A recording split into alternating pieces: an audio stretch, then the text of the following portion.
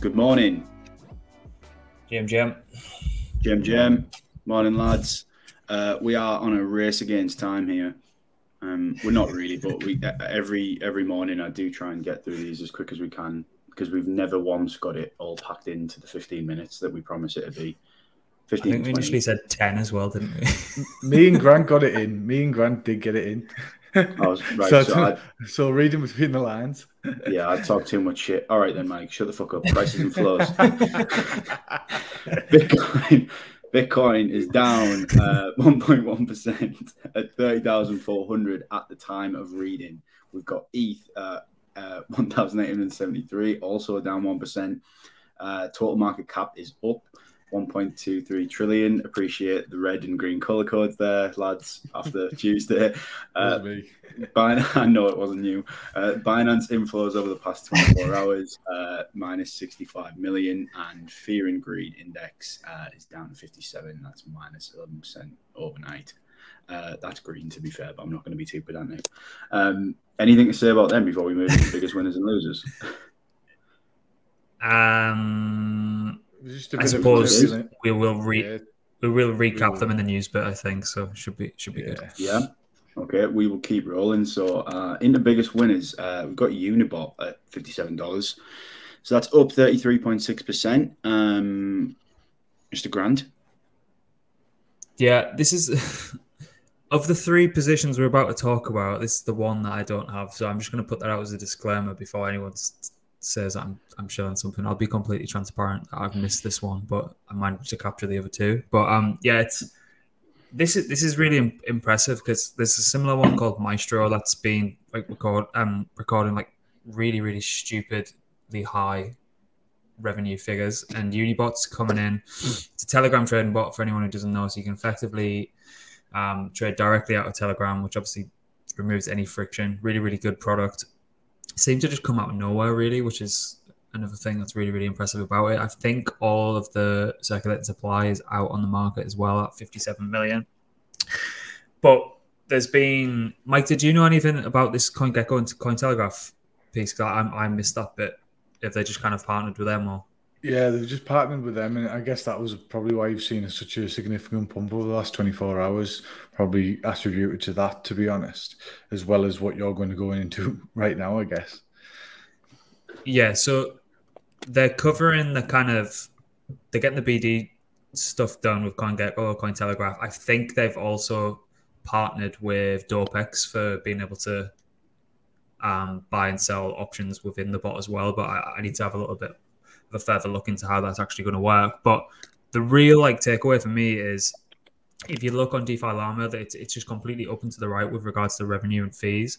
And over the past 24 hours, it's hit $86,000 in revenue, which if you look at if you sort by daily fees on DeFi Llama, that's one place above GMX. So it's past GMX revenues over 24 hours. It's above Aave. It's above Avalanche, which is a full L1.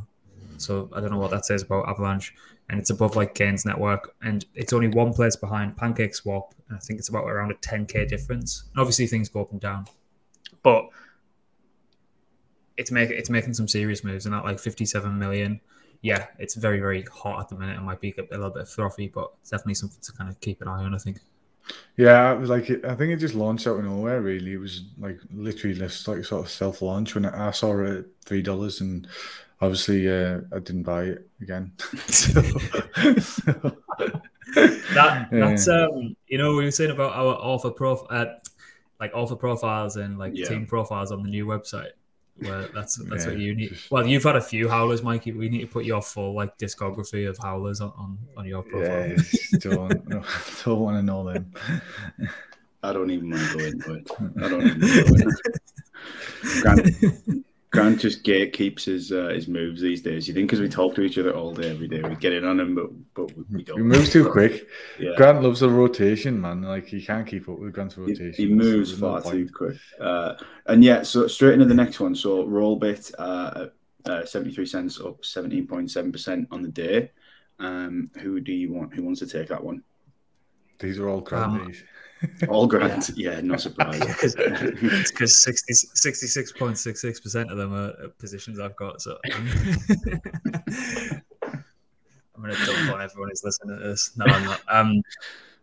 So yeah, the roll bit's quite a divisive one. People are very, very salty about the partnerships that they're striking with some of the largest figures in the space. I can't believe they managed to get Hasaka on. They must be paying some serious money for someone to kind of risk. I don't really see it as a risk of reputation. Like, if someone dropped into my messages and they said they're going to pay us over like $1 million a year towards a business, I'd be like, yeah, fucking do it. Absolutely. So if you're listening, DMs are open. But don't ask us about KPIs. Don't ask about KPIs. But no, it's quite divisive. I think people are very, very salty when they see others getting paid and they're not. In my opinion, just corp harder. It's a crypto casino, and I think it's the closest thing that resembles Stake.com. And if you look at what Stake.com have done, like, I think Drake's like the largest ambassador, and they kind of give him paper money to play about with all the time, and like Connor and Paddy and loads of other people like that. So, but I was looking at Stake.com revenue figures. It's really difficult to work out what the company valuation was because it's still private. But last year, Stake.com did 2.6 billion in revenue. So if you're taking like a 10x multiple on that, it could be anywhere from 26 to 30 billion, like market cap as a company if you wanted to sell it privately. Obviously, it's coming under a lot of regulatory scrutiny because I think they're a little bit funky. And he's another one of those crypto-related founders that's went and bought a huge mansion in Australia, I think. So I always want to keep an eye on. But Rollbit, 240 million. It's definitely improved price action wise based off moving primarily from Solana to Ethereum. I don't think it necessarily matters it definitely matters where the token is traded, but it's not as if like the platform itself is built on either one of these networks, because it's definitely more of a centralized casino, which I could imagine probably will start to look like an exchange as well, particularly with the tier one landscape of exchanges definitely going to get shaken up this year and over the next 18 months, I think. So again, just want to keep an eye on if they've got enough money to be thrown around. I think they're going to release their revenue figures soon by the looks of it as well. And if there's any kind of rev share back to Rollbit holders, then things could get very, very, very spicy indeed. I was going to say there was one tweet I saw, and it was from Barney the Boy, and it was about Gainsey. So does Gainsey use Rollbit? Because if he does, Jesus Christ, I saw his wagered bets for the year, and it was from Barney the Boy, and it was like 450 million. I do love. And he was like, "What can I say? I just love to bet." And so I don't know if it was on. I don't know if it was on Rollbit, but I think it will have been. It was. He was like the first one that took like the partnership deal, and like he's helped it get to where it is kind of now. Then they took on Sisyphus, and then they took on Hasaka, and there's gonna be more. Yeah, it just is. Yeah, I do. And love if they're churning out like 7-figure deals, maybe even more. I don't know. I have absolutely no idea what the numbers are, but yeah. So if that's the case, if that's the case in terms of, I don't know what that equates to revenue if it's just wagered, but Jesus Christ, he could be doing up to a quarter of Stakes revenue there. So one person. I saw a tweet a few months ago that he put out where he had some like wild footy bet on, and it was never coming in a million years. I can't remember what it was. He was fucking fuming. He was like waiting for like a 93rd minute winner, and he was like, "Fuck soccer." Like, love how like all these. I think it was like a Champions League game or something. Yeah, it was. I just can't remember off the top of my head. But he's got a gambling Discord as well. That's fucking entertaining.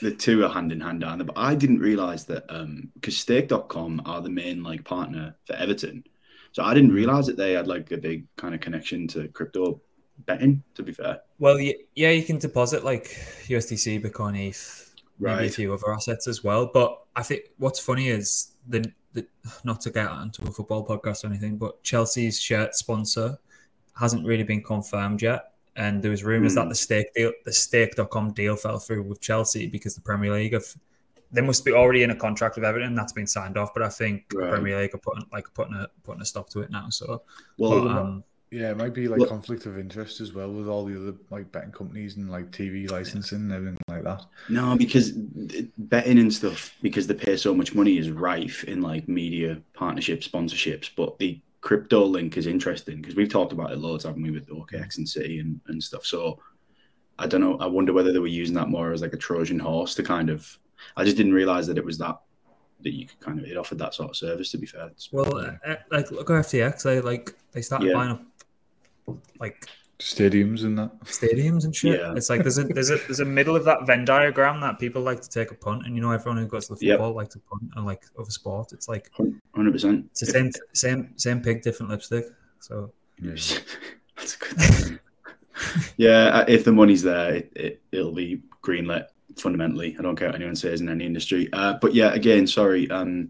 DMT is the last one we have as biggest winners at $37, 19.6%. Another one touching on. I'll just blitz through this so we can get onto a little bit of the newsy stuff. I'll just pump some more of my bags as well. But this is kind of looking like it's moving alongside Rollbit and also Unibot. So these kind of three new innovative novel products that the best ones always get born in the bear market. So yeah, it's really, really good. There's loads of like old school arcade games. People can wager on it and stuff like that. Really, really good memes. I like that they call themselves a corp, like a corporation as well. And they say that you have to buy DMT shares, which is fucking hilarious. But yeah, I'd keep an eye on this. It had a bit of a funny start. There was a couple of weird staking contracts that got some bugs that could have written the project off twice in a row. But, it seems to have rebounded really, really well. So I'm keeping a close eye on it. When did you spot this one, Grant? So I spotted this as well, but I just ignored it again because it tried to kill itself twice. I swear to God, Mike sees everything and actions very little. None of it. Yeah, just because my brain has too much in it, and I just go, "Oh God." Yeah. I'm sure this may be Gainsey as well because he was wagering loads on coin flip. So that might have been DMT. Fucking hell. Losers, there isn't really any. There is a lot, but there's not anything worthwhile to talk about. There are just a lot of like Ponzi tokens that, Pepe 2.0 is down, so like that's just fucking play with feathers, get your ass tickled. Yeah, that meta's like a weird one. Like there's just been loads of 2.0s flying out the gates, but I don't think anything much has took hold there. It's been pretty much pump and dump throughout, I think, and even everyone on in terms of like CT and like everyone else I've seen speaking about it's just saying it's such like a strange and just drawn out waste of a meta sort of thing for like shit coins and meme coins. So yeah, I don't think it'll last. We do have this tweet to pull up as well, but I also have completely forgot the context. Oh, it was about the Bitcoin movement. Yeah, we were rattling through stuff and talking about sports betting, and it's just I was like, it's a bit of a beeline, really. Yeah. So this comes out of the news yesterday, I guess. Like we saw CPI from the macro aspect, and that was lower than expected. We saw quite a bit of volatility with Bitcoin there, where initially we dumped and then we pumped back up. And I think then we are now back down of where we came from, really. And there was this bit of news that came out really with the DOJ moving Bitcoin again from the Mt. Gox hack. So do you want to cover that, Grant, or what's the crack? Yeah, I think people I think you're going to just see this really, really flatline price action until it's kind of confirmed where those destination addresses were for. Where it actually is distributed to, and like it's been split up into like a shit ton of wallets, and it's a serious amount. And if it gets, can't imagine this sort of stuff just gets sold into any kind of liquidity book over time, or like gets handed over to a market maker. This seems to be like it should be an OTC deal. Like if anyone's out there to purchase it, we need to put the Michael Saylor bat signal up, but. It's just so weird. Like they see CPI comes in, everything looks really, really, really good. Looks like it's about to break like such a long-term resistance that everyone's been keeping their eye on, and then like Mt. Gox Bitcoin moves. It's like everyone shits the bed.